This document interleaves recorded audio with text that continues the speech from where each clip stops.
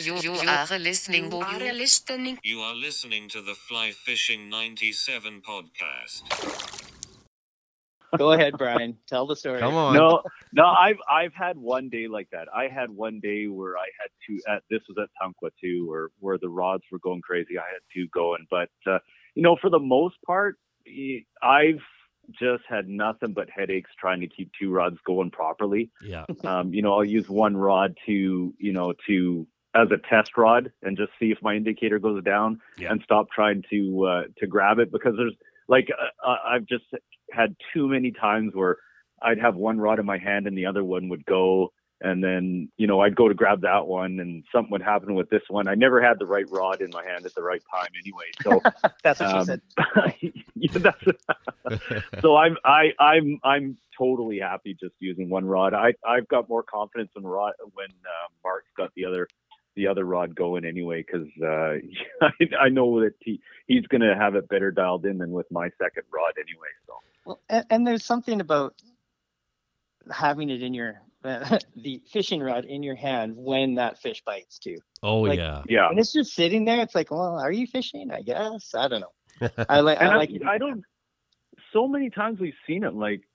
We've seen guys where the fish will take the line and just run with it, but there's so many times, more times than not, when your indicator doesn't even go under. It just moves different than what you would think it was. And if you didn't have the rod in your hand, you'd miss it. Well, that's exactly right. And so for those that may not know this, so BC, we have some interesting rules. So we can't fish with a team of flies. You have to fish one fly. Mm-hmm. But if you are on your own in your boat, you can have two rods. So for me, that's a gong show. It's like I have all of a sudden. It's a gong show. Well, your attention is split between two things, so you're really not doing anything right. You know what I mean? It's like you're half-assing this, you're half-assing that. Sometimes they're both going 100%. down. But I'm with you on that, Brian. It drives me nuts. Like my buddy, he always fishes, Stevie, he always fishes two rods when he's in his pontoon, and he usually outfishes me. But I will tell you that nothing drives me more crazy than seeing that Indy go down and not even noticing it, and then it's like it pops back up, and I'm like, damn it, I just missed a fish. Yeah, 100%. That's exactly it with me too. I hate that. Oh. Yeah. So, sorry, I get a little excited here. It's the middle of January. I feel like we need to go fishing. Oh man, it's the winter doldrums. I'll tell you that much. Killing me. So. I was going to ask you guys, when you're fishing crawnies, so you're fishing crawnies on, say you got one rod out there, you're both in the same boat, you have an indicator out there, to move or not to move? Like when I say move, I mean to move the indicator, to move the line. I'm not talking about the boat or the anchor. I'm sure Mark's probably already got the anchors up and you're moving, but yeah. Well, I was ready to jump on that one. Are you sometimes I find you go like 1, 2, 3 and then just wait. And then it goes down. And then other times it's like, don't touch it. Any thoughts on that? I'm a firm believer in the twitch. Yeah. If rather than do the slow hand twist retrieve, I always been like a wait and then do a couple quick twitches, and then wait and then do a couple quick twitches rather than slowly bringing it in, because so many times you do a twitch and then boop, the indicator just drops like instantly. Yep. So I'm always kind of leave it for a bit, twitch for a bit, leave it for a bit, twitch for a bit, and then if you make it all the way in, then you just, cast another 20 degrees to the left or to the right and do it over again. Welcome to the Fly Fishing 97 podcast, featuring interviews with passionate people within the fly fishing industry. We focus on guides, conservation, resort managers, gear, and talented fly tyers bringing usable information to fly fishers. The Fly Fishing 97 podcast is brought to you by The Fly Crate. TheFlyCrate.com is your source for all things fly fishing. The Fly Crate offers a monthly fly club. We select patterns every month for your home waters. With membership, you'll receive flies created to match the hatch in your area, along with the Fly Crate's guide magazine. The convenience of having flies delivered right to your door. Some sweet stickers. Discover new patterns and start stocking your fly boxes now. theflycrate.com. Here's your host, Mark Hopley. Here we go. Have you guys got anything cold to drink? Are you guys drinking anything right now? No, I'm not. Okay. I got a little Bailey's going on at the moment. Bailey's. Yeah. Okay. Just on it straight up, Bailey's? Yeah. Any ice in there? Yeah, ice. Wow. Is that like a South Surrey thing? No. I just got a bottle for Christmas, so I'm like, I got to use it up anyway. Sorry, I'm just messing with you. Okay. Welcome to this edition of the Fly Fishing 97 podcast. Really happy you chose to join us this time around. And we got a couple of guys on the line tonight that are pretty passionate in the fly fishing space. We've got Mark Yotagawa out of Delta, British Columbia, Canada. And we've got Brian Hamanishi out of South Surrey. He's got the Baileys on the go. I've had good word of this, maybe a little ice. Gentlemen, thanks for coming on the podcast tonight. I appreciate it. Oh, great. No Thanks problem. for having us. My pleasure. So let's Long time listening, first time caller. you know what's funny? Somebody said that to me the other day. I'm like, I don't know. I must have a live show that I don't know about. But let's start with you, Mark, because we got three people on the call. Sometimes it's easy to kind of get trapped talking over each other. You but bet. Yeah, I bet. I'll do my best to direct it a little bit. But so, Mark, why don't we start at the beginning? I always like to start on this show kind of how fly fishing started for you. Now, you guys, BC fly tie guys, I know you guys are right into fly fishing, doing patterns, and I think getting into a little bit of competitive fishing from what I remember. But, Mark, why don't you walk us through your journey, how you came to discover fly fishing? Yeah, it's a long journey, I guess. My dad was a commercial fisherman out of Steeston.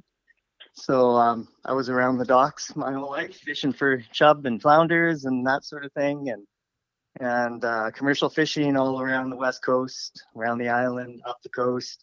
So fishing's been in the blood for a long time. I always had a rod in my hand, casting a buzz bomb or something like that.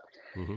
But the fly fishing really kind of kicked in. We started going to the Thompson River steelhead fishing in the early 80s. Our family would go up every Thanksgiving weekend.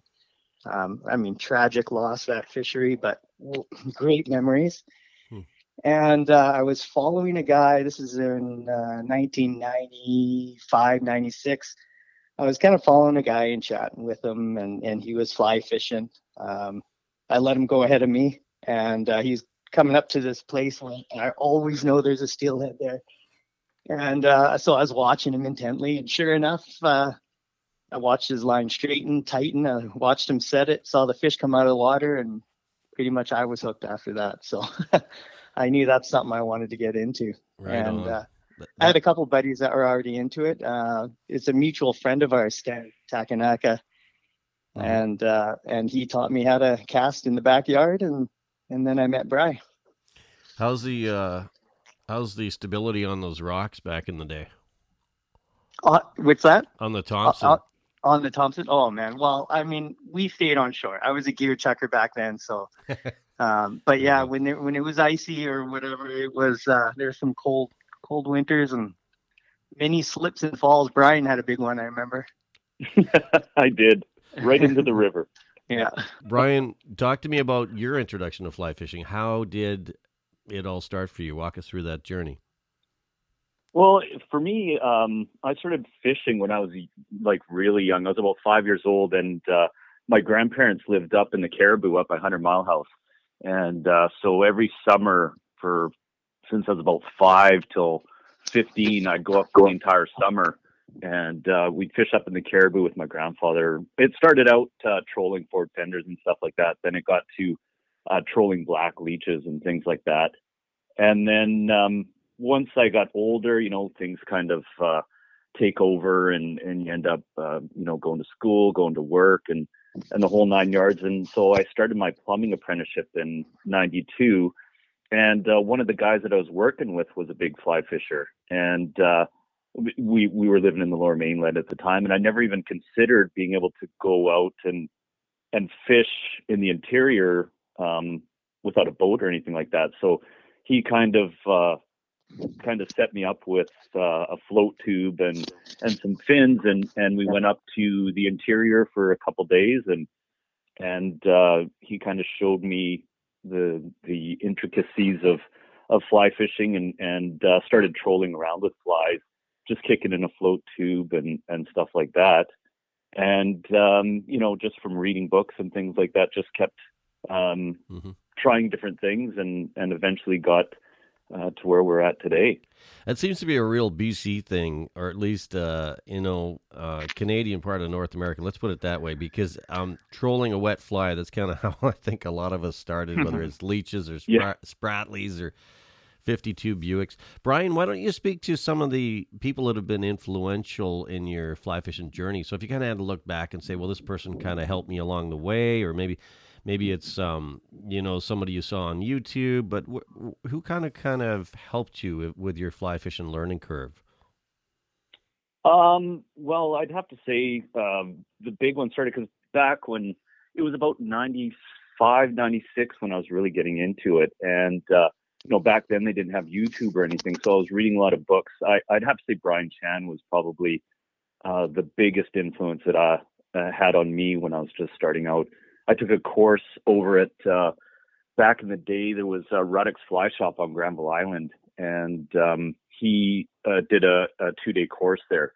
And so that was, I took that course for a couple of days. He did it in person, and that was a big stepping stone into learning, about chironomids and things like that. Back then, we weren't using them a lot, but he was very helpful in getting that kind of going, especially with, he had, even then there was a few books out that he had that really helped out. Yeah, good point. I mean, we were fortunate enough to have Brian on the show, and in my mind, he is a legend, and the guy knows so much. He really does, and he's so helpful with it too. Yeah, and that's something I really do admire in the fly fishing community. Most people, if you just ask them, they're going to tell you the answers, and they're going to help you out. But yeah, that's. What about you, Mark? If you had to cite some influences, would Brian be in that group as well? Oh yeah, 100%. And sport fishing on the fly, Don. Brian, like you guys are saying, anytime I had a question or whatever, you send him a message, he always responds, and been super helpful. The forums have been super helpful. Like I when I first started looking into it, I got onto that Fly BC forum. Woody, Shaggy, Hoof, Sharpie, John Kent, Jack Simpson, all those guys, and the great discussions there and debates, and it was funny. I was always having the commercial fishing debate with these guys about how that's affected fishing. And then flyguys.net, Rob was super helpful, and because we're stuck down here, I mean, he was always helpful with advice and what lakes are fishing well, and still, then the Stillwaters site for sure. Brent and all those guys, Trevor, Josh Martins, all those, fly tying influencers, and Stanton, and, all those guys are amazing. And we all help each other out and talk to each other. And yeah, it's a great community. Yeah. Super helpful. Yeah, it's been great. And then we started dabbling in the comp. Todd had a couple of, what were they, Brian, those those seminars out at Cabela's. Yeah, the seminars, right? So Todd and Learmonth and Wilkinson and Touchniak, all those guys have been super helpful. I feel like you're naming a list of people that have been on the show. Oh man, yeah. That's what I mean. We're so honored to be a part of it, and feel like we're just kind of like the working class here. But hey, me those too. Guys are awesome. So yeah, no, it's I've seen what you guys have been up to with BC Fly Tie guys, and I know how passionate you guys are, and I did reach out to Mark quite some time ago, and he's like, you know what, I'm kind of shy. I'm like, yeah. So, but I get that, and it's like not everybody wants, but it's so chill, right? We're all speaking the same language, and for me, it's pretty cool to be able to connect with people throughout, the province, the country, and in fact, most of our listeners, to be quite honest, are stateside. So, Thanks for doing this, guys. I really do appreciate it. Well, and I think just to go ahead. interrupt there. Speaking of influences, I guess one of the reasons why we're on together is we've been boat partners for so long, and yeah, Brian has definitely been an influence for me, and I think I have been for him, and we've really played off each other, and that's you know kind of a big part of what we'd like to share as well.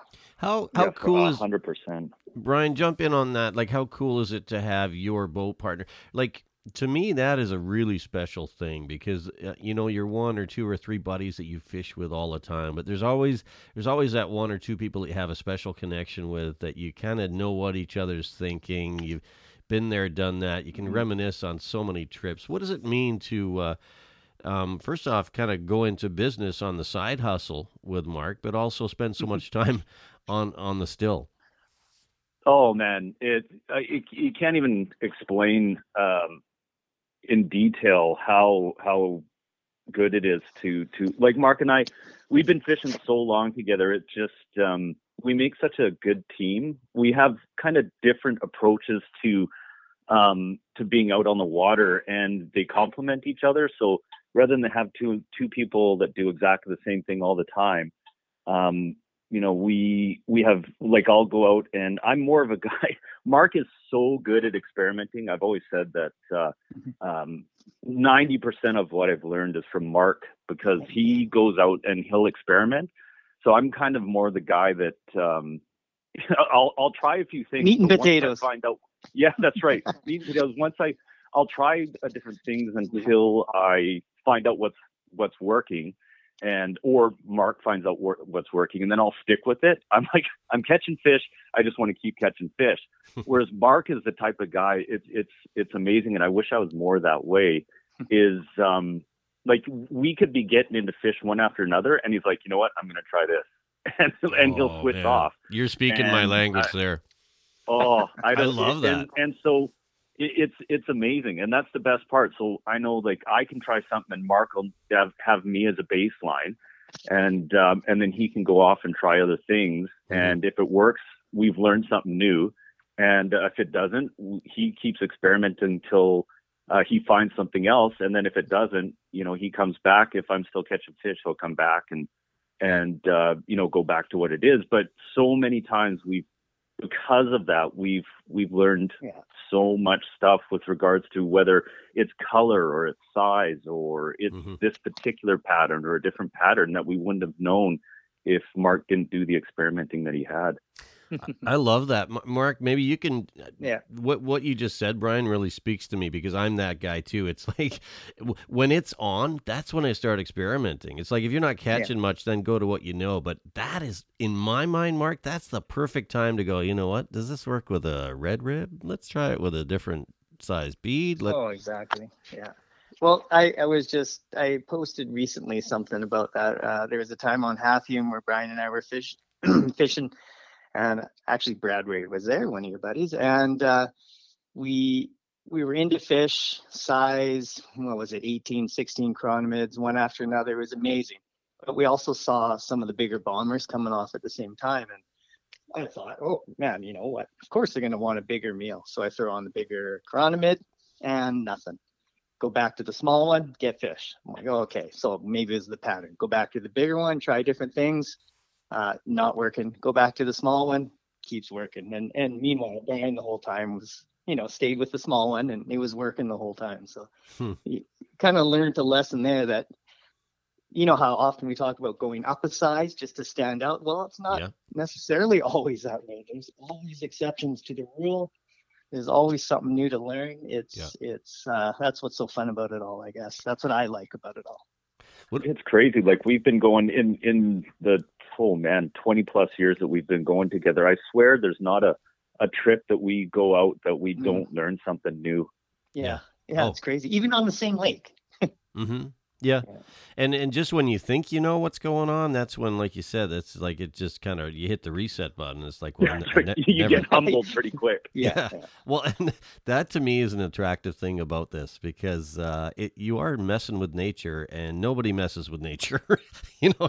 That's right. They make the rules. Yeah, that's right. Yeah. Yeah, good stuff. Well, hey, listen, I want to take some time to get to know your guys kind of off the water and kind of your day-to-day tendencies. You ready for what I You like bet. to call I call them off-cuff questions, but they are kind of calculated just to be just to be I started doing this, guys, because what I found is when I started interviewing some people, they were nervous. So I'm like, well, let's talk about you. Let's talk about you. What kind of tunes you listening to? Who are you cheering for? Who, you know what I mean? So then all of a sudden it's Yeah. like, oh, you just go down these roads. But let's talk music. So Mark, start with you. When you and Brian are heading to a lake, are you fighting for what's on the stereo, or like what is playing in your truck on the way there? Well, Brian's doing most of the driving, so it's he's got control of the radio, but it's basically his playlists of 80s, 90s type of music, and often he'll download a comedian, and he loves going to comedian shows all the time with him and his Stand-ups, mom. yeah. Yeah, stand-up comedian. So he'll Yeah. always have something like that going. So we have some good laughs going up, and yeah. What about you, Brian? Are you a music guy? Or you like? Well, it sounds like you like the stand up. Yeah, no, basically, we're, being the age that we're at, we're kind of the 80s, 90s hits kind of guys. I like 90s alternative Nirvana and Soundgarden, Alice in Chains, that kind of thing, which is kind of funny because I've got a 18-year-old daughter that's just starting to get into alternative music. So I've been kind of getting into that again more than I have in the past. It's been pretty good. You know what? Kids are great for that because they introduce us to so. I know I got two 20-year-olds and they put me onto tunes and I'm like, I would never heard this if I wasn't Yeah, that's right. following your TikTok account. That's right. That's exactly it. Yeah, good stuff. Okay, so let's talk patterns, guys. One go-to fly pattern you cannot live without, and I know that this is going to be an interesting question for the both of you. Let's start with you, Brian. What is one pattern you are reaching for more often than not?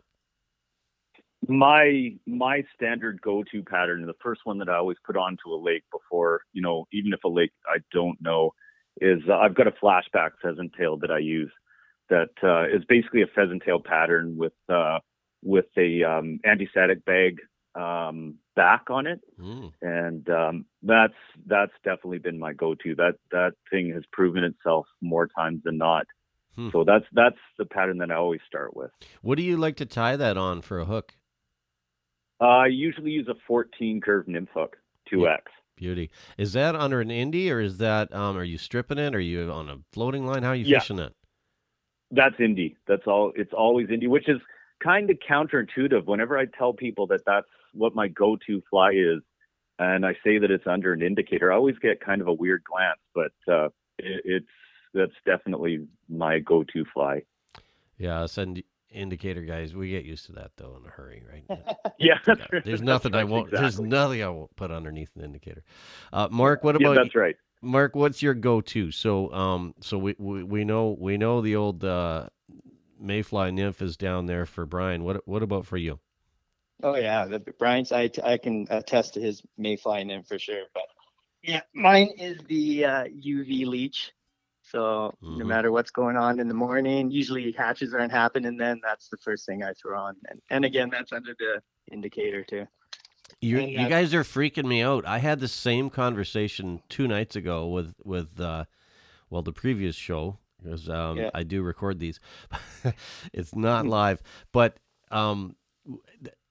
when we're gung ho to fish the crawnies, right? We're tying them all winter long, and then all of a sudden you get out there and it's like 32 degrees. It's like the ice has barely come off. It's 0 Celsius. There's no hatches going on. You got all these crawnies. It's like, where's that UV leech? Yeah, that's right. Yeah. Mark's UV leech it's an anomaly. I've never seen anything like that. I tell you. What I keep telling him it's not the leech. No. I like it. Describe this fly, Mark. When you say UV leech, first off, what color, what size? How do you tie these things? Are they balanced? No, it's a black and maroon marabou tail. I still am clinging on to the last bit of my Stillwater's maroon dub that Chan and Rowley put out a while ago. Mm-hmm. And red wire with the UV I call is the UV crystal flash that I wrap with the red wire rib, Okay. and just a just a 3/32 bead. I started doing them on jig hooks, and it didn't hurt. I kept working, so that's been my go-to for sure. Yeah. Good. Yeah, it's funny. We haven't really trended to that balance. Like Mark No. started tying them on jig hooks, and man, that thing honestly is unbelievable. And we haven't gone to the balance part. We haven't found that requirement as of yet. It's funny you say that. There's days I find that the balance outperforms, and there's days that I find it's not as good. So I think it really depends on the water and Yeah. more importantly Yeah. the strain of rainbows that you're fishing for, because I think that Yeah. makes a difference. But okay, I like where we're going. Let's talk favorite place to talk fly fishing, guys. So Brian, is there a coffee shop, a fly shop, in South Surrey area? Is there somewhere you go to get your fix fly fishing wise when you're not fishing? Yeah, definitely. My guy is Ryan at Michael and Young. I'll go there. So I'll go in and I'll end up 2 hours later. I'll come out and I won't even know where the time had gone. But yeah, Michael and Young is where I go to over there. I love it. That is Yeah, so true. it's crazy. It's like a time warp. For me, going into a fly Yeah. shop is like you might as well just write off 2-3 hours. Oh, And it's $200-$300. Yeah, Yeah, that's right. That means you got to It's sell worse more. than going to Costco. Yeah, exactly. That means you got to sell more flies, right? Yeah, that's right. Mark, what about you? Where's your go-to? And don't say the same place, man. You got to. Oh You man. got it. Brian's taking the good answers. So, is there social Okay. media? Is it somewhere like Stillwaters? Where do you get your fix?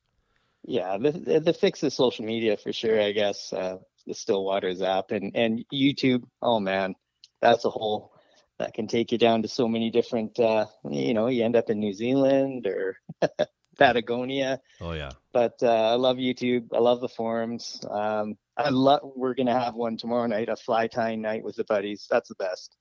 Yeah, Sit around that's fun. and talk about the same old stories Is this in person or virtual?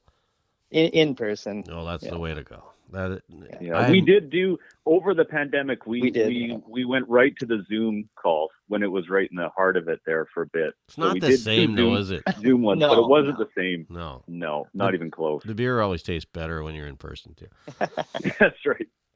Okay, guys, let's talk sports. So, being both Lower Mainland guys, Brian, who are you cheering for? So, is there a team, whether it's football, hockey, baseball, basketball, if you're sitting down to watch your sport, who are you pulling for? Yeah, Mark and I are Canucks guys for sure. Whenever the Canucks are playing, I have a Mark's place. We bring our vices and we tie and watch the Canucks.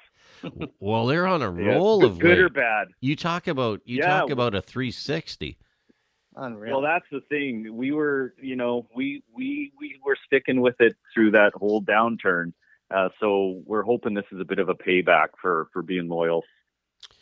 Yeah, it's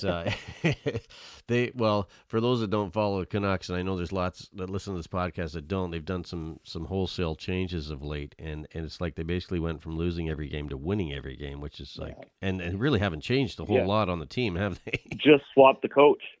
Yeah, weird. Well, they got a good one for sure, but good stuff. So you're both Canucks fans. Any other sports we should know about? Is there any Whitecaps, Seahawks, any other teams you guys follow? Mark's a renowned curler. That's right. I forgot about that. Yeah. Like we're talking competitive curling here. Well, we'll call it beer league or club competitive curling. We're not those guys, but I think you're we being. did have a good run. We did win nationals for club men's championship a couple of years ago. So Right on. I do love competition. I used to be in judo. Okay. Did nationals a few times, and Wow. so I love competition and love watching sports. Love watching my kids' sports. Yeah. But I'm watching Canucks. I'm watching golf. I'm watching curling. Good stuff. Pretty much anything. All I right. even watch those. What are those the American bass tournaments there. Oh man, Like those are fun sometimes. Bassmaster Oh, the stuff. Bassmasters that Yeah. you're watching there. Yeah, yeah, those guys kill me, man. That is some serious. What kills me about that is, okay, so you talk about polar opposites. Here we are, either hitting the water in a U-boat or a pontoon boat. You got the oars out. It's very quiet, and it's like the sun is coming up, and those 300 horses are roaring. Somehow we got to find a way to do that with fly fishing, but Yeah, The you world's- got like 18 rods laying on the side ready to go. yeah. Yeah. I got my UV leech on 6 rods in 7 different colors, and yeah. Yeah, Tunkel will love that. Hey, that's not a 9.9. Yes, it is. Oh man, could you imagine? Okay. I'm getting off track. Let's get back to, okay, so biggest lesson that you guys have learned on your fly fishing journey. So Brian, if you had to distill down why you do what you do, why do you spend so much time chasing fish? Why do you spend so much time at the Vice? Kind of what does it bring to your world? Oh man, I think it's one of those things that there you don't, like we're saying before. You go to the lake thinking you know everything, and instantly you're humbled. I think it's just like I say, when we go out, every single trip that we go on, I swear we learn something new. So it's kind of that never-ending story where it's just the drive to try and figure it out, even though you never will. Like if you went out every day, where every day you went out and you got 100 fish, and you'd come home and then you go out the next day and get 100 fish, you'd stop doing it. Yeah. Because it would just get boring. So it's that strive when we're tying flies, even though I know the fish could care less. I'll take that extra 10 minutes just to respace the ribs on a chironomid, just because it makes it look better, and that kind of To thing. you. Just that constant strive. Yeah, to me, that's right. So That constant strive to be better. I heard it said that Panass do count ribs. Blackwaters Turn don't. away, they've got 6. Nope. I love it. Yeah. Okay, Mark, same question to you. Yeah, I mean, Brian kind of said it's the journey.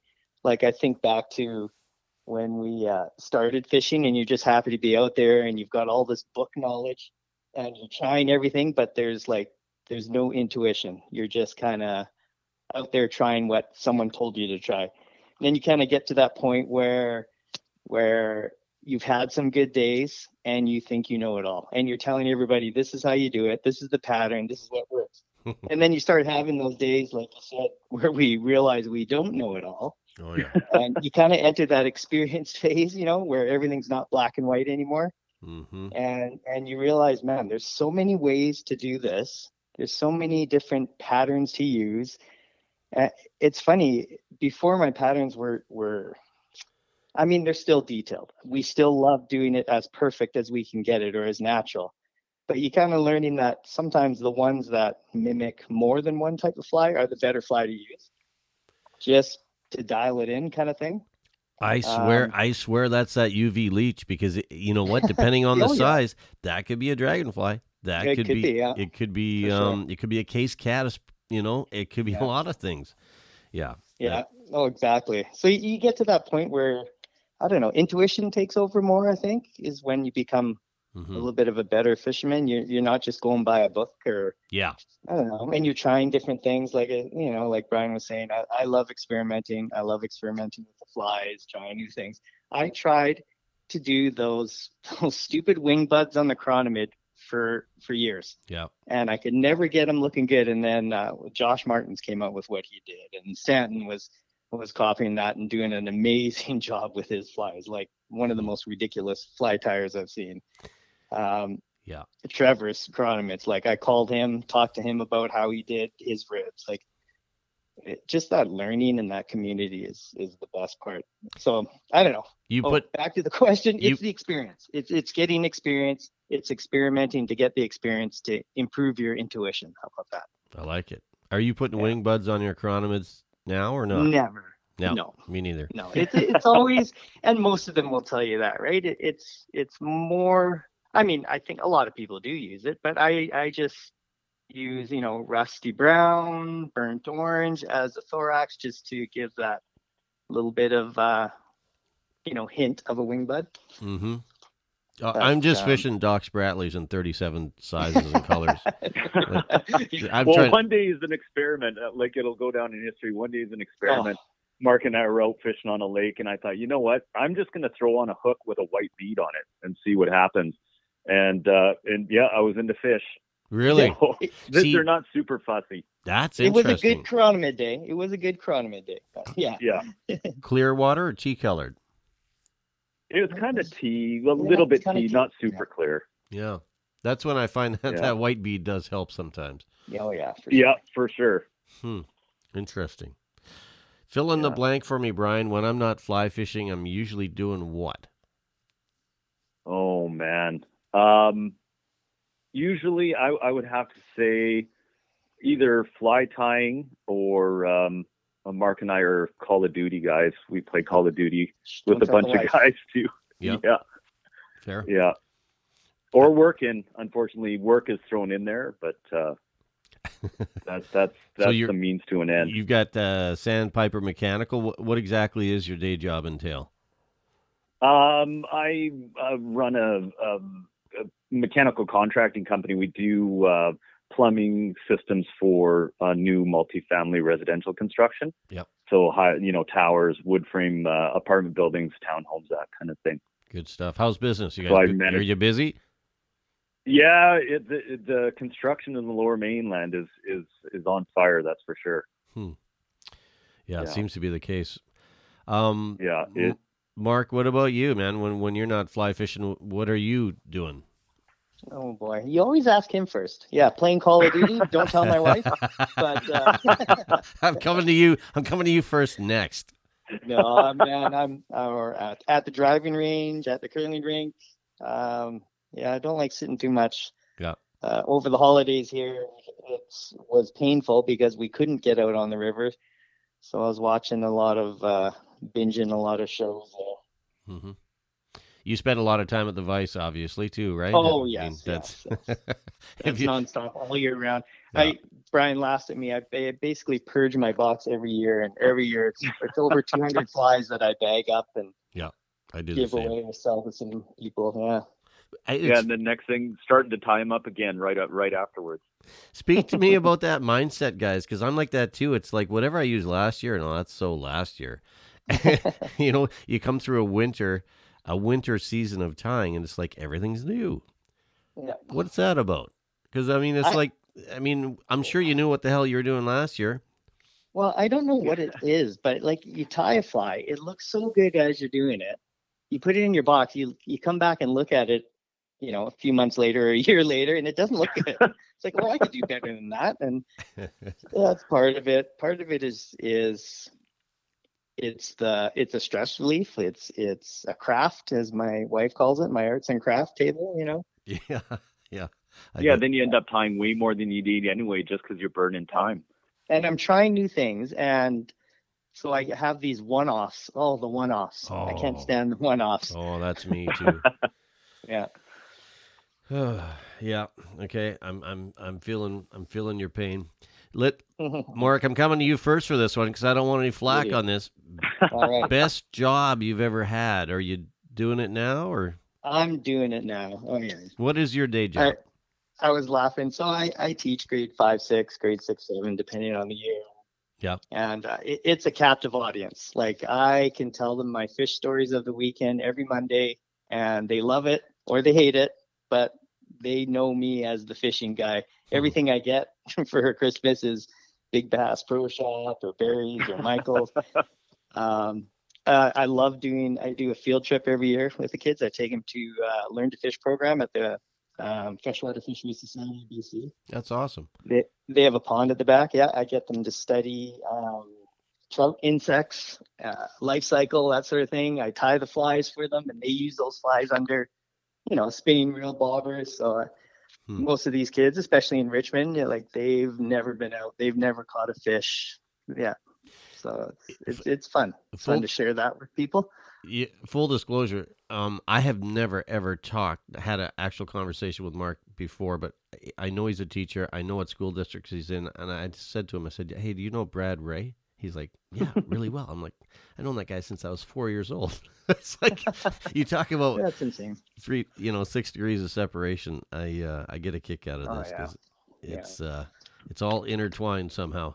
It is. Okay, Brian, your turn. Best gig you've ever had? Are you doing it with Sandpiper or maybe Oh, yeah, maybe for maybe sure. it's with BC Fly Tie Guys that's taken over?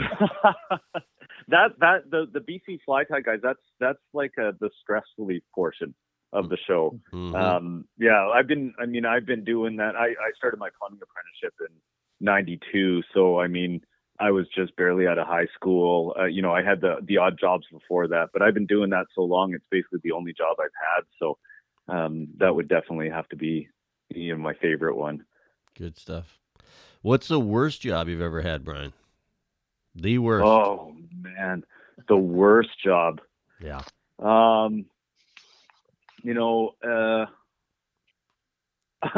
only had a couple I'd have to say back in the day when I was still in high school, I worked at a couple fast food restaurants, so Burger King and KFC, and coming out of there smelling like hamburgers at 2:00 in the morning. That was probably the worst one. I thought you were going to say guiding Mark. I don't know why.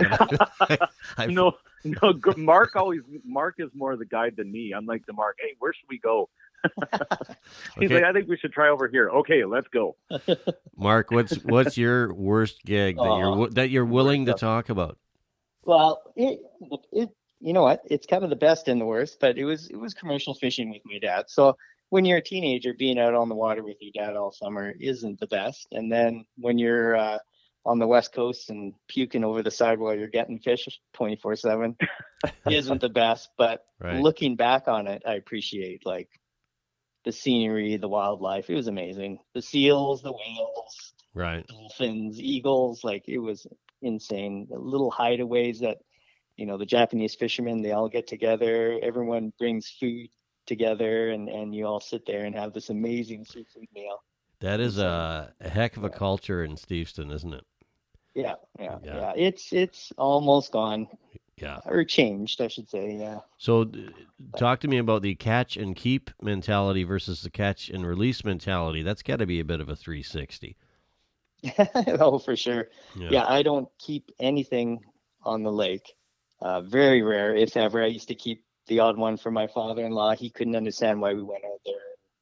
All right, guys. So talk to me. Let's talk about what you guys are up to with your side hustle, because I love talking side hustles. Like I know, like we all have them. We're all passionate about what we do day to day, but I think having that little bit of, and you guys mentioned it already, that little creative outlet is kind of a stress relief. It's like, I do this because I love it. I don't give a crap if I make a ton of money at it. I do it because I like it. Talk to me, guys, about how you came together to decide to start BC Fly Tie Guys, because I'd like to hear that a little bit. Mark, you go first. Mark, no, it's always Mark now. It's gotta be Mark first. Brian, I'm sorry, man. Right. Yeah, well, I guess I don't know. I sort of started. I just was amazed that people loved my chironomids, and then decided, I've got a bunch here tied. I'll sell them, and basically, on that Stillwater site, I had a set of 10 or something, and I put it up for sale, and I got like so many messages that kind of started. And then I tied those ones myself and thought, this is too much work. And brought Brian in. Brian is the better tire by far. Really? More Wow. meticulous. That's saying Like something, because I've seen your Yeah. patterns. Huh. He's so meticulous. Sure, I'll pick the best one and most of us do this, the best one of my 5 or whatever to take a picture of, Right. at the perfect light. But every one of Brian's like pheasant tails are unbelievable. Like every tail is separated perfectly into a 3, a trident there. Like it's ridiculous. Wow. So and then we thought, you know what, we're always fishing together. Let's throw our money into a PayPal and let's use that for whatever we want, fishing related. So Yeah. we kind of keep that for fishing related stuff. We bought rods, we bought boat bags, we've gone on trips, Cool. fishing trips. Good stuff. So that's kind of what we're doing it for. And yeah, I don't know. I'm proud of what we do and what we tie Mm-hmm. and You should yeah, be. You but should. I definitely don't want to mass produce like Yeah. Don Sportfish on the Fly. Actually, he asked if I would be interested in tying for their site and told me about like how many I'd have to tie, and I thought, holy cows, I think I would hate it after that.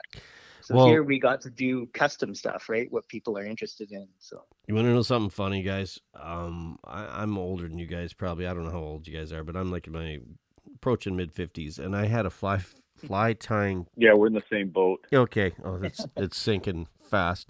I yeah, had don't say that. I had a business called Cascadia Fly Fishing Company, and this is in the late 80s, early 90s. And I would go around to all these, there was a fly shop in every city back then, right? They were everywhere. Yeah. So you just go in and say, Yeah. hey, you need some Spratlys, you need some carry specials, you need whatever. And I would get home, and I would have to tie like 6 dozen olive woolly buggers. And I swear to God, Yeah. I walked away from it, and I know exactly what you're talking about. It just ruined it for me. It's like when you mass produce anything, it kind of takes the fun out of it, Yeah. Yeah, 6 dozen flies that's a lot of flies to pump out in a row. Oh, crap. You get pretty good at it, right? Yeah. Well, I'm into dial box now. I saw that, and I know that is a great competitive pattern, and I will tell you that I was fishing with your good buddy John Wilkinson, and he gave me one, and it looked a little different than the ones you're tying, but I threw that on, and I got snapped off second cast, and I'm like, Wow.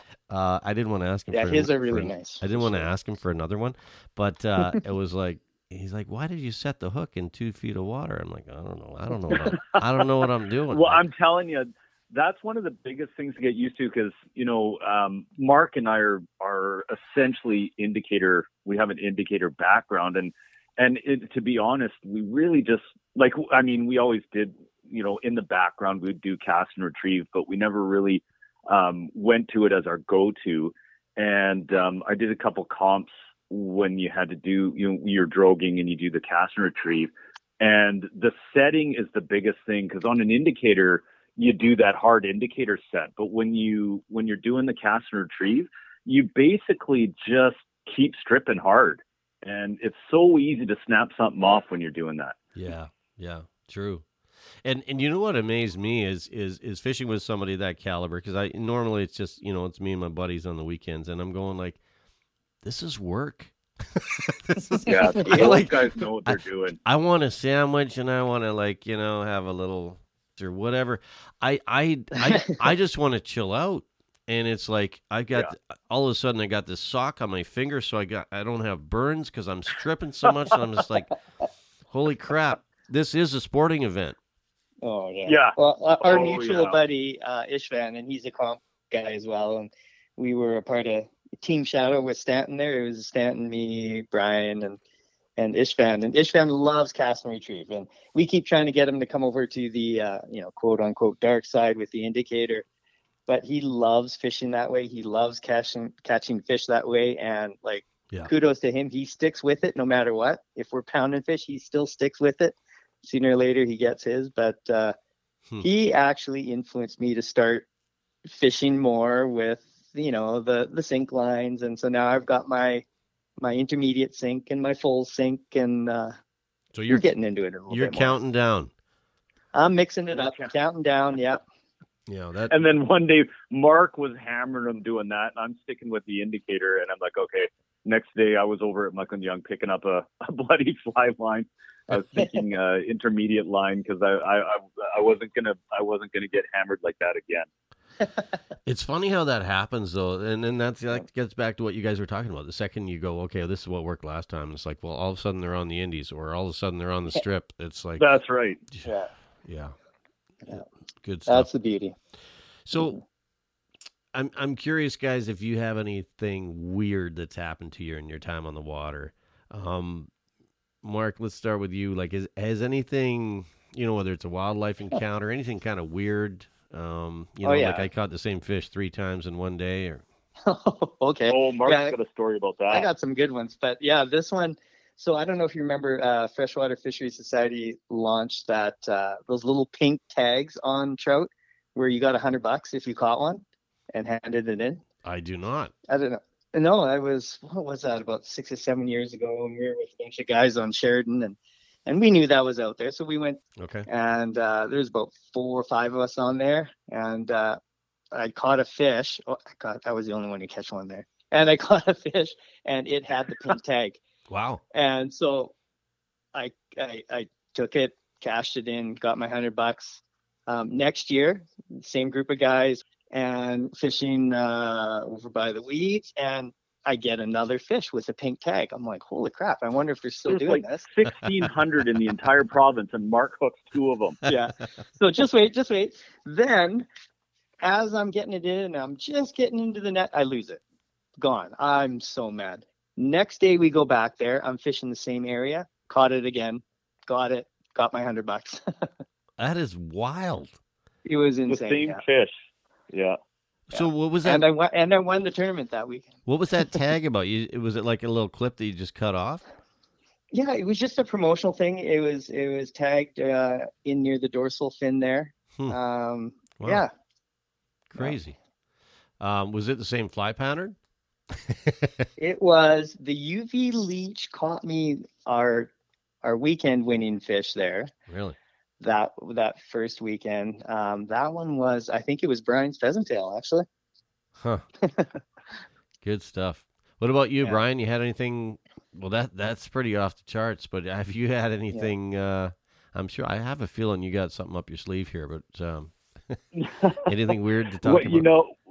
There's so many. It's funny. Like there's so many weird things that happen. Like we've been fishing in the middle of the lake, and a bloody moose swam past us one time. But I think one of the funniest ones we had was Mark and I were over at Tonquah one year, and one day out of that umpteen times that year, and it was the slowest day. Like we could not get anything going. We tried about 20 different places and 100 different fly patterns. We could not get a hit for anything.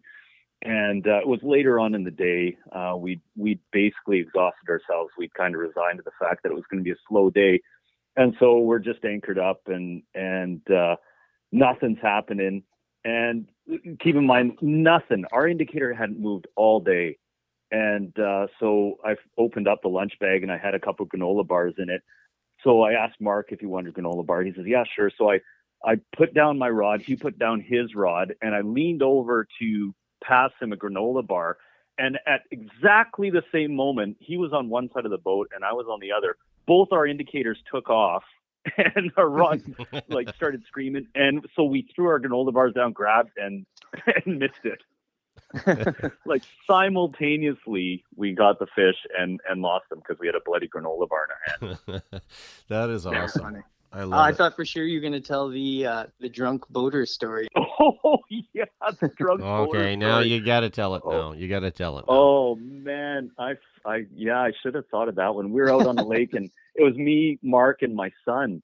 And there was these 2 guys, a husband and wife in a V-bottom boat, and they were tearing around. Like it's not a big lake, and they were tearing around all over the place.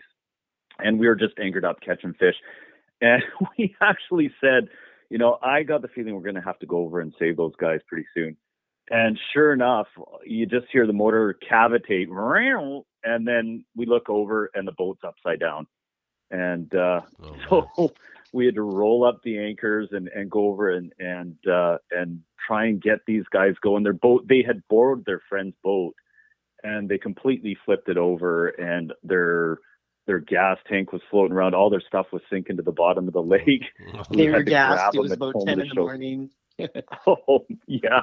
How was the water temperature? So we had to tow them back to. When was that? What time of year was that? I can't even remember. I don't think it was too bad. It was probably mid, early summer. So right. But yeah, they were pretty done for for what time it was in the morning. That's for sure. Wow. It's it's funny how if somebody asks you a good fishing story as somebody that does it all the time, it doesn't always come readily to mind. And all of a sudden, when you got your good buddy on, it's like, hey, well, what about that time when we were? Yeah, I've got 10 more. Oh man, the amount of stuff give me one that we've more. seen, holy man! Come on, man, Mark, you got one. The eagle. I'm sure everyone's had this, but eagle took a fish right by the boat. Like, I could have touched the wing. It scared the hell out of me. Because it came kind of from behind. That was just like a year ago. I know, and yeah, just ripped line as it took off. Right, and went right by Brian's nose. It was insane how close that was. A bald eagle. That was crazy. Yeah. Was oh, it snake and the snake, Jocko Lake, snake in my boat. Yeah. We went to we had to relieve ourselves on the shore. We had our pontoon boats, and the shore at Jocko was just loaded with snakes. So anyway, Mark and I came in, and then Mark went out, and he went to dig into the side pocket of his pontoon, and somehow in the time that he was on the shore, a snake had climbed into his pocket. So when he grabbed it, he thought there was a rope in there, and it was a bloody snake. That's your anchor rope. Oh man, I'm like, I don't remember putting that in there. Hey, was that bald eagle? Was that on the island? No. It Okay. was just at the top of Coquihalla. Yeah, because I've had, I know there's one specific eagle somewhere on, I forget the name of the lake, but I've had about 5 people tell me a story about a bald eagle Oh, really? on a Vancouver No, Island it lake. was. I couldn't believe, like Mark, because I was facing the other direction, and Mark was actually looking at it when it came down, and I could not hear that thing. Like it came in so quietly, and it must have gone about 6 feet over our head when it was going full bore, and it had the fish with Mark's hook still in the fish, and it just started ripping line out, and I didn't even hear the thing coming. Scared the crap out of us. Yeah. That's crazy. I had something similar happen one time with an osprey and a loon. The loon came up with the fish, and then this osprey started, and it was on my buddy's rod, and then all of a sudden the osprey is bombing the loon. And that was like, you know how those ospreys come down? They're not eagles. They're like they mean business. Missile. Oh, they come down. Yeah. Yeah, those are the things that I love. There's always crazy things happening out there. Nature, you can never put it in a box, you know? Oh, it's awesome. Like just the stuff that we like a giant cinnamon colored bear walking on the shore. You know, it's that's some of the nicest stuff to see. You're just hanging out in the boat and watching the nature go by. I'm just curious. So if we're listening to this, and I've seen the patterns you guys are tying up, I know they're really good. We're talking with Mark Yotogawa and Brian Hamanishi, a.k.a. Fly Fishaholic. Some of you guys will recognize that name. That's how I knew you, Brian, by the way, is not by your name, but by Fly Fishaholic. That's a real kind of... That's me. That's a modern day kind of social media thing, though, right? It's like, I got Brian who? No, Fly introverted. Fishaholic. You know, Fly Fishaholic, that guy. Yeah. Shit, I forgot my train of thought. Where was I going? Oh, yeah. So if somebody wants to pick up some of your patterns, what's the best way to do that? Are you guys on Facebook? Have you got a .com? How do we find you? How do we connect?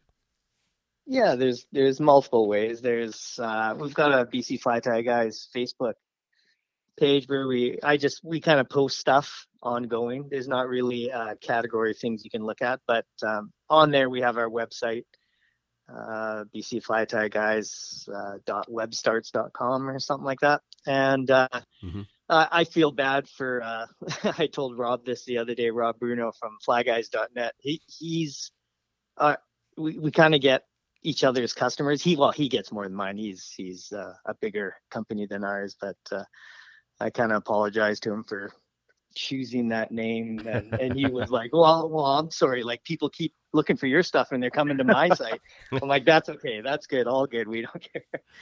That's funny. Yeah, I was actually good at. You can message us on Facebook or okay, that's the best way. Yeah, and we'll do whatever you want, or you could choose. The ones we put on our website are ones that have worked for us. Yeah. and we know they work. And we put it under like indicator type patterns because that's kind of our first love, I would say. Yeah. No, for sure. It's funny Yep. you brought that up with bcflyguys.net because I had Brandon on. I That's tried right. to get Yeah. Rob on, bought some boats off him over the years, and he's like, "I'm too busy, man. If I come on your show, I'm going to sell more boats, and I can't keep up. I can't keep up right I've now." I've got one of his. Me too. What do you got? What? How many The foot? 11.6 Journey. Nice. I get the 9.6, but I'm telling you that is the sweetest craft I have ever Yeah. owned. Yep. Oh, hands down. it is. Mark, Hands down. Mark, what are you Yeah, fishing on? love Well, that. you guys are in the same boat, I assume. Yeah, but- we're in the same boat. So I mean, I've got about 3 guys with boats, so I've kind of avoided that. I had a pontoon, and we have a little plastic. What is that one called there, Brian? No, there's a little Backwater water- boat. It's The a backwater boats and Oh, a yeah. float tube as well. Yeah, a fish cat. So basically, if we support BC Fly Tie Guys, we're indirectly supporting bcflyguys.net because That's right. because you guys are just going to go and And spend we're that happy money. to do it. You're just going to go That's right. spend that money on a new boat. There you go. Yeah. I love it. Good stuff. Yeah. Put your artist hat on for me, Mark. Hmm. Paint me a picture. Your dream day. So, Ooh. is it a still water? Is it moving water? What does it look like? Is there something nice to drink? Are you with Brian, or did you say no? Brian's staying home on this. This is my trip. Paint us a picture of your dream day. It's going out with my wife. No. I love it. No, it would definitely be with my buddy. I'm a total social fisherman. There's people that love getting out on their own quietly to a lake by themselves. I mean, that is awesome too. I love being around where we love going to Tunkwa. We go there quite a bit. I love getting to Tunkwa in the morning, chatting with Al, Richard, Jody, those guys that work there and share information, and then heading out on the lake and seeing Ken out there, Woody and John, if he's, leaves his little puddle of a lake over in Layton. Well, but it's that's that gonna little- haunt you. I know, man. He gets me all the time. The little fescue riffle, a chronomid hatch. There was one day, it was like one of the ones that live in both our minds. We headed out. We saw little pods of boats. The chronomid hatch, the bomber hatch was on.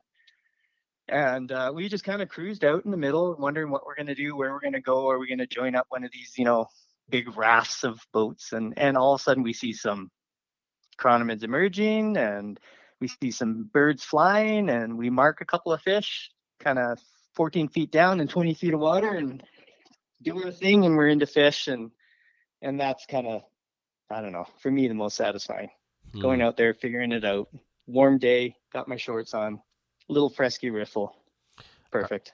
Are you on the bombers, the cronies, or the leeches? What do you? Oh, you can't, man. That when that chronomid hatch is going on, that bomber hatch, it's just wild. Yeah. So definitely on that, and I started getting into naked chronomid and full sync depending, and that's been a lot of fun too. I don't know why I love that chronomid. Yeah. It shouldn't matter. Like, what's the diff? Like, the fish doesn't care. They're just eating whatever they're eating. But for some reason, I'm going to that chronomid as soon as I can. I think it's something that a lot of people don't understand until they experience it. And once you've experienced when it's on with chronomids and strike indicators or whatever it's indescribable, because I think most people, if you have a good day on the lake and you catch 5 or 6 fish, great. But if you have a good chronomid day and you're dialed in, you may have an 80 fish day. You're not even counting anymore. No, you can't. Oh yeah, there's nothing like that. Yeah, I agree. So Brian, is this the same day, or is yours kind of painted with a different colored paint? No, I'd have to say I 100% agree with Mark. It's the same thing. Him and I out there just, hanging out, nice warm day, sitting around, just BSing and joking, and our indicators constantly dropping. Yeah. That's the best day. Like, I love just sitting out there. Mark and I, there's some days when we're just out there and we got tears rolling down our face because we're, laughing so much and that's what it's all about. It's just hanging doing out. the Cronenberg dance when the fish are crossing back and forth. Yeah. Oh, Yeah, that's right. Going underneath, he jumped over. that was that one day it happened with the size 16. Yeah. Mark and I were just into fish. People are like, we're with a bunch of buddies. They're swearing at us, and we got double headers going all over the place. He's climbing over me, and then I'm going over top of him. And it was just that's just the fun part. Do you guys ever go, okay, I'm with my boat partner, but if I was on my own, I could have 2 rods, man. I could. Oh. Go ahead, Brian. Tell the story. Come on. No, I've had one day like that. I had one day where I had 2. This was at Tunkwa too, where the rods were going crazy. I had 2 going, but for the most part, I've just had nothing but headaches trying to keep 2 rods going properly. Yeah. I'll use one rod to as a test rod and just see if my indicator goes down and stop trying to grab it, because there's I've just had too many times where I'd have one rod in my hand and the other one would go, and then I'd go to grab that one and something would happen with this one. I never had the right rod in my hand at the right time anyway. So that's what she said. So I'm totally happy just using one rod. I've got more confidence in rod when Mark's got the other rod going anyway, because I know that he's going to have it better dialed in than with my second rod anyway. So. Well, and there's something about having it in your the fishing rod in your hand when that fish bites too. Oh, Like, Yeah. When it's just sitting there, it's like, well, are you fishing? I guess. I don't know. I like it. I don't. So many times we've seen it. We've seen guys where the fish will take the line and just run with it, but there's so many times, more times than not, when your indicator doesn't even go under. It just moves different than what you would think it was. And if you didn't have the rod in your hand, you'd miss it. Well, that's exactly right. And so for those that may not know this, so BC, we have some interesting rules. So we can't fish with a team of flies. You have to fish one fly. Mm-hmm. But if you are on your own in your boat, you can have 2 rods. So like for me, that's a gong show. It's like I have all of a sudden, it's a gong show. Well, your attention is split between 2 things, so you're really not doing anything right. You know what I mean? It's like you're half-assing this, you're half-assing that. Sometimes they're both going down. 100%. But that I'm with you on that, Brian. It drives me nuts. Like my buddy, he always fishes, Stevie, he always fishes 2 rods when he's in his pontoon, and he usually outfishes me. But I will tell you that nothing drives me more crazy than seeing that Indy go down and not even noticing it, and then it's like it pops back up, and I'm like, damn it, I just missed a fish. Yeah, 100%. That's exactly it with me too. I hate that. Oh. Yeah. So, sorry, I get a little excited here. It's the middle of January. I feel like we need to go fishing. Oh man, it's the winter doldrums. I'll tell you that much. Killing me. So, I was going to ask you guys, when you're fishing crawnies, so you're fishing crawnies on, say you got one rod out there, you're both in the same boat, you have an indicator out there, to move or not to move? Like when I say move, I mean to move the indicator, to move the line. I'm not talking about the boat or the anchor. I'm sure Mark's probably already got the anchors up and you're moving, but yeah. Well, I was ready to jump on that one. No. Are you sometimes I find you go like 1, 2, 3 and then just wait. And then it goes down. And then other times it's like, don't touch it. Any thoughts on that? I'm a firm believer in the twitch. Yeah. If rather than do the slow hand twist retrieve, I always been like a wait and then do a couple quick twitches, and then wait and then do a couple quick twitches rather than slowly bringing it in, because so many times you do a twitch and then boop, the indicator just drops like instantly. Yep. So I'm always kind of leave it for a bit, twitch for a bit, leave it for a bit, twitch for a bit, and then if you make it all the way in, then you just, cast another 20 degrees to the left or to the right and do it over again. Worst case scenario, you throw it out there and then you grab a granola bar too. That could work. That's right. That Yeah. usually happens too. Or you take a turn leak. and look the other way. Mark, what about you? Are you twitching over there, or are you just kind of like doing the opposite of Brian? Again, you're doing whatever the fish are telling you to do. I think is what I would say. Like, there's definitely times where.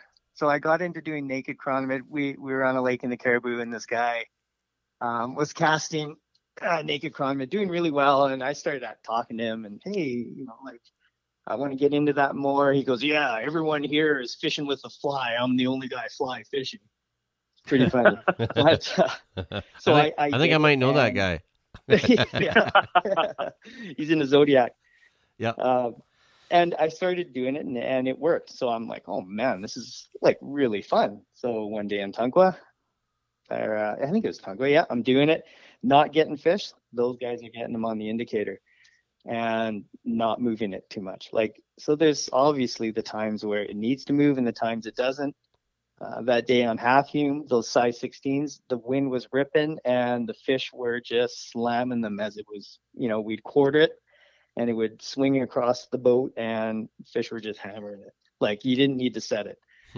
So it depends on the fish. Like, yeah, there's so much, you got to try different things. Again, back to that, trying different things, experimenting. Never assuming it's going to be the same way it was the day before. One interesting thing I noticed when I talk about with Ishvan, he's in the boat with us and doing his cast and retrieve, is when he's catching fish, for some reason the indicator isn't always, it's rare when we're both doing really well. It's always one or the other. So it's kind of interesting where there's times they want to chase it and times they just want to take their time and sip it. So yeah.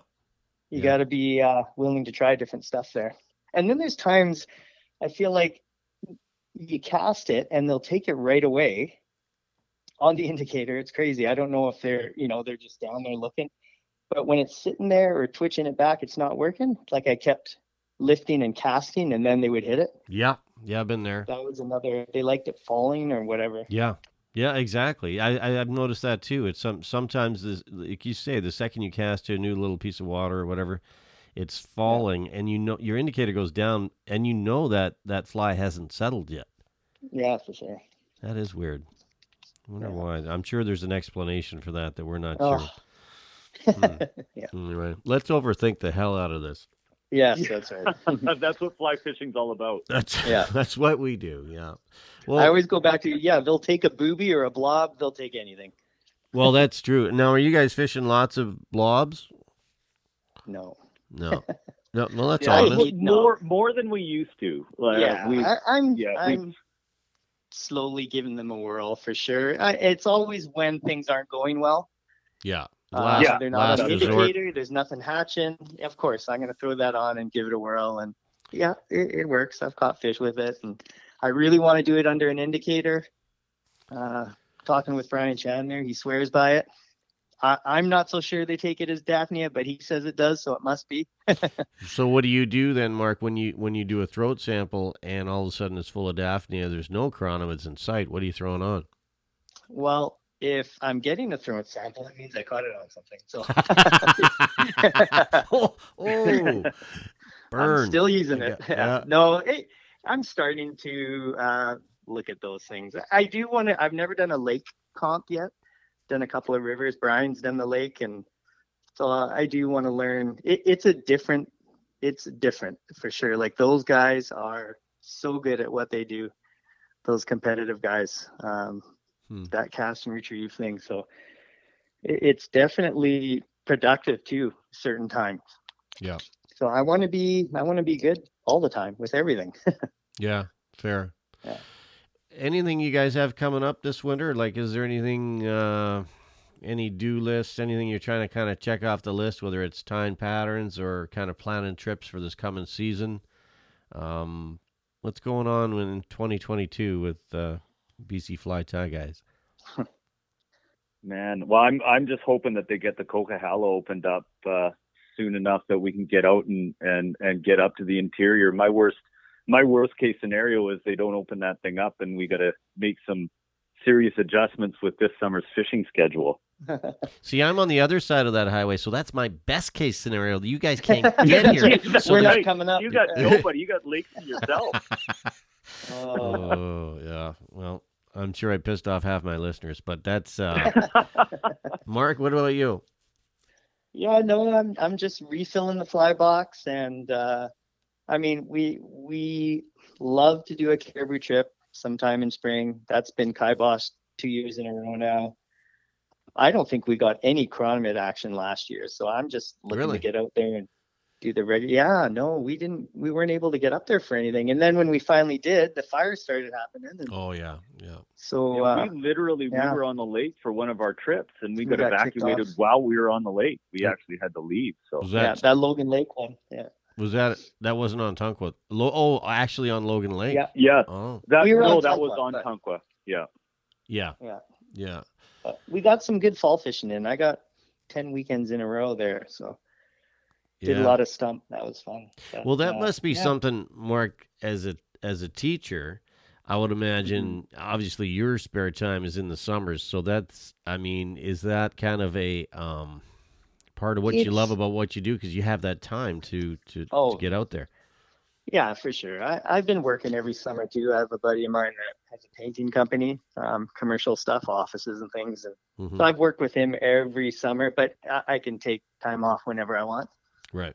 With the kids, my son played a lot of hockey, and my daughter played soccer and baseball and all that. So he had a lot of things to pay for. Yeah. Brian, yeah, as definitely. Brian, as a business owner, are you just like, oh yeah, I'm taking this next month off? No, unfortunately, it's the opposite. I figured. I'm like, I figured. if I can fit something in here or fit something in there, that's a win. Do you ever wish you got into teaching?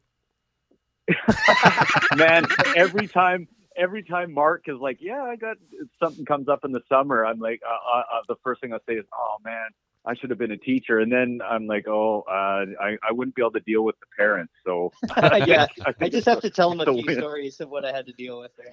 Yeah. yeah. And I'm like, I'm out. Oh man, you guys are killing me. I really appreciate you guys taking the time. Is there anything we haven't covered that we should? Are we? I think we're pretty much up to date on what you guys are up to, and I encourage anybody that's listening to this that wants to check out your patterns. BC Fly Tie Guys. These guys know how to tie. They know where the fish are, and they know what to use. So check them out, and I wish you luck with the side hustle, and I know you don't need luck with the day jobs.